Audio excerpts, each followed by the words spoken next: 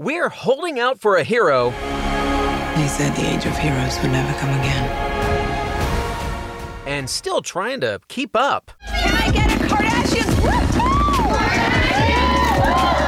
I'm Jared Hall from Entertainment Weekly, and here's what to watch on Thursday, March 18th. We're counting down today's top 3 must-see picks from TV and movies. But first, your entertainment headlines. Marvel boss Kevin Feige is dispelling some rumors about America's ass that you may not want to hear after reports started circulating in January that Captain America actor Chris Evans was in talks to return to the MCU in some sort of capacity. Evans himself tweeted that it was, quote, news to me. Classic deflection technique or truth? Well, in an interview with EW, Feige is going on record about those reports, saying, quote, I rarely answer no to anything anymore because things are always surprising me with what happens, but that rumor, I think, was dispelled rather quickly by the man himself. Pam Dauber is headed to NCIS to guest star opposite husband Mark Harmon. Her first episode will air April 6th, and she'll play Marcy Warren, an investigative journalist. You can see first look photos at EW.com. Game of Thrones star Lena Headey has booked her first live-action TV role since the end of that HBO juggernaut in 2019. The actress will star in and produce the sci-fi psychological thriller Beacon 23 for AMC and Spectrum Originals. The series is based on Hugh Howey's novel of the same name, which follows Headey's Aster, a woman who mysteriously finds her way to a lonely beacon keeper on a lighthouse and ends up engaging in a tense battle of survival with him. And coming to a smartphone near you, RuPaul's Drag Race, the mobile game. Developed by RuPaul and Leaf Mobile's Eastside Games, players will be able to design their own looks, compete in challenges, and kiki with their favorite queens from the show. Though you may want to refrain from playing while doing death drops. For more on those stories, plus other news, reviews, interviews, and much more, head over to EW.com. Number 3. Now, time for our top 3 picks of the day. Lisa Vanderpump is migrating from Bravo to E for our number 3 pick, her new talk show, Overserved. In each episode, Vanderpump will be inviting viewers behind the gates of her home, Villa Rosa in Beverly Hills, as she hosts 2 or 3 celebrity guests for a night of homemade cocktails, snacks, games, and, of course, plenty of tea spilling. Lisa's signature games of Rosé Pong, Diva Croquet, and house favorite Get Pumped will have her guests hilariously revealing some of their most shocking secrets. Here's a preview. I like it. You have things rich people do that I wasn't even aware of. Each soiree, I will create a one-time only event with a unique theme. I feel like I'm in a fairy tale. Exquisite food. Do you see it's on fire? Very beautiful. Unforgettable moments. What is happening? Bad dog. Oh my God, I am so drunk. And revealing conversation. I got invited by Barack Obama. It was a proud moment. Our daughter walked in on us. Oh no. I've kissed Andy Cohen. No way! Come join my friends and me where they'll be overserved. But shh, that's our little secret. Well, this is just going to make us miss dinner parties even more. Guests this season will include Anna Camp, Gabrielle Iglesias, Jaleel White, Lance Bass, and many more. You are cordially invited to join Overserved with Lisa Vanderpump tonight at 9 on E! Number 2. Of course, you might want to tune in to E! A little bit earlier for our number 2 pick, Keeping Up with the Kardashians.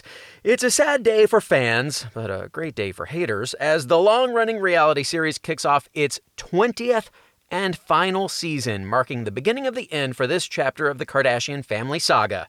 This season, the family is faced with life-changing decisions about their future while navigating a world changed by the pandemic.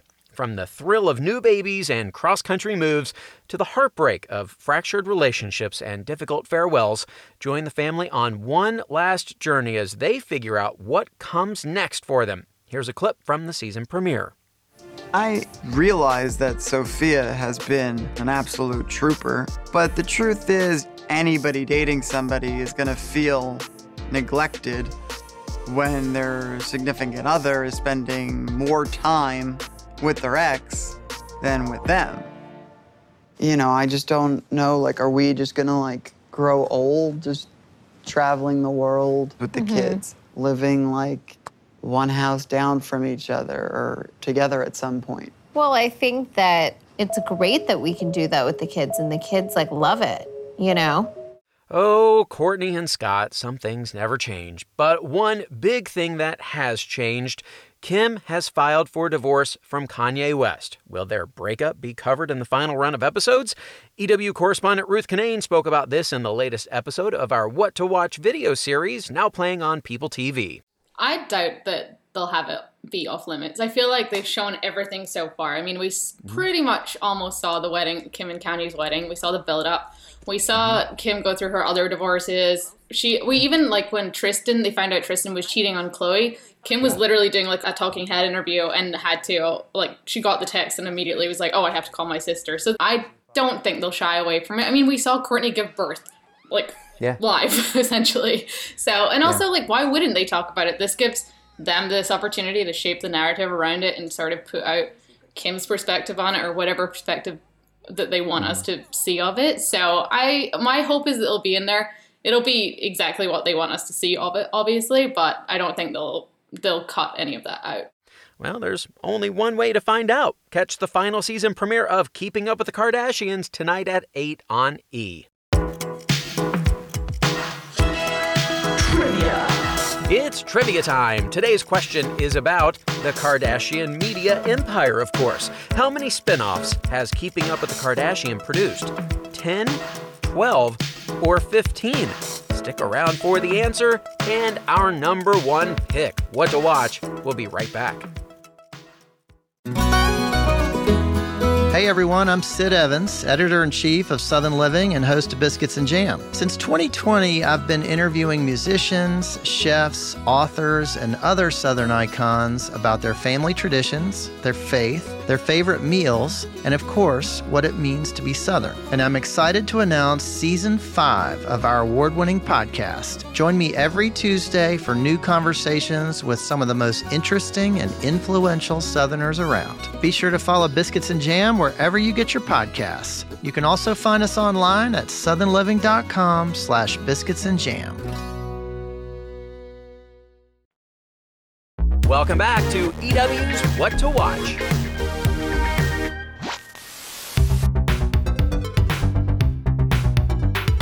Before we get to our number one pick today, we have a recommendation from Saweetie. The rapper recently guest starred on Freeform's Grownish, which is new tonight, and also spoke to EW's Marcus Jones, who asked her, what you watching? I love Queen's Gambit. I binge watched that like in 2 days. But I love like women's stories. I like watching the underdogs. I feel like I'm an underdog sometimes. And the way she just overcomes everything, I just like seeing women win. So definitely Queen's Gambit. It's a great storyline overall, but it's just very inspirational. Almost 5 months after its debut, and we are still seeing so much love for The Queen's Gambit. The show recently picked up Golden Globes for Best Limited Series and for Anya Taylor-Joy's performance, and it's now being developed as a stage musical. Please let there be singing and dancing chess pieces. If you haven't watched the series yet, it's currently streaming on Netflix.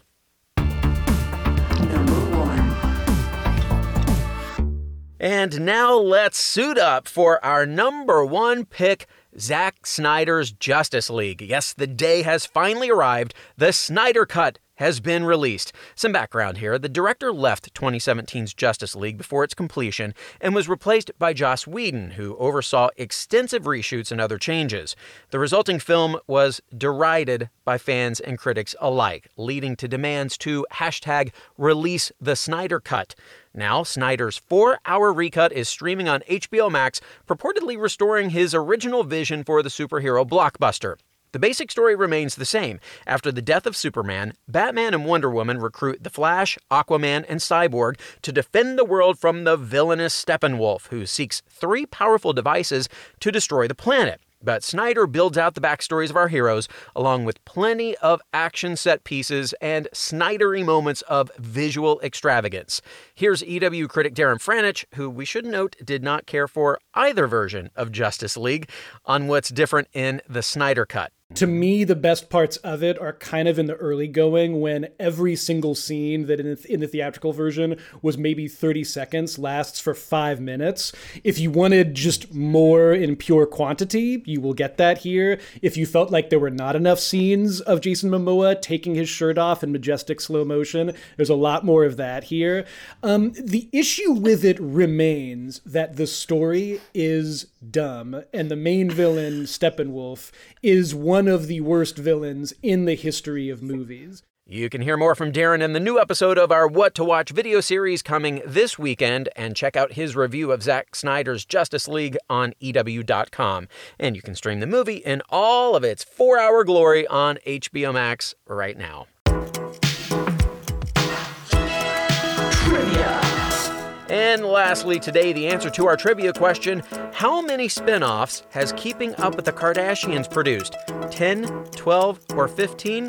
Whatever the answer, it's a lot. But the answer is 10, including Kourtney and Kim Take Miami, Rob and China, I Am Kate, and Flip It Like Disick. That is our show for today. We'll have more news and must-see picks for you tomorrow. Be sure to rate and review the show, and of course, follow or subscribe to What to Watch so you don't miss our daily recommendations, more of which can be found at EW.com. I'm Senior TV Editor Jared Hall. You can find us on Twitter at EW, and I'm at Jared Hall. Thanks so much for listening, and have a great day. What to Watch? What to Watch is written by Tyler Aquilina, edited and produced by Joshua Heller, produced and hosted by Jared Hall, and executive produced by Shayna Naomi Krochmal and Carly Yu.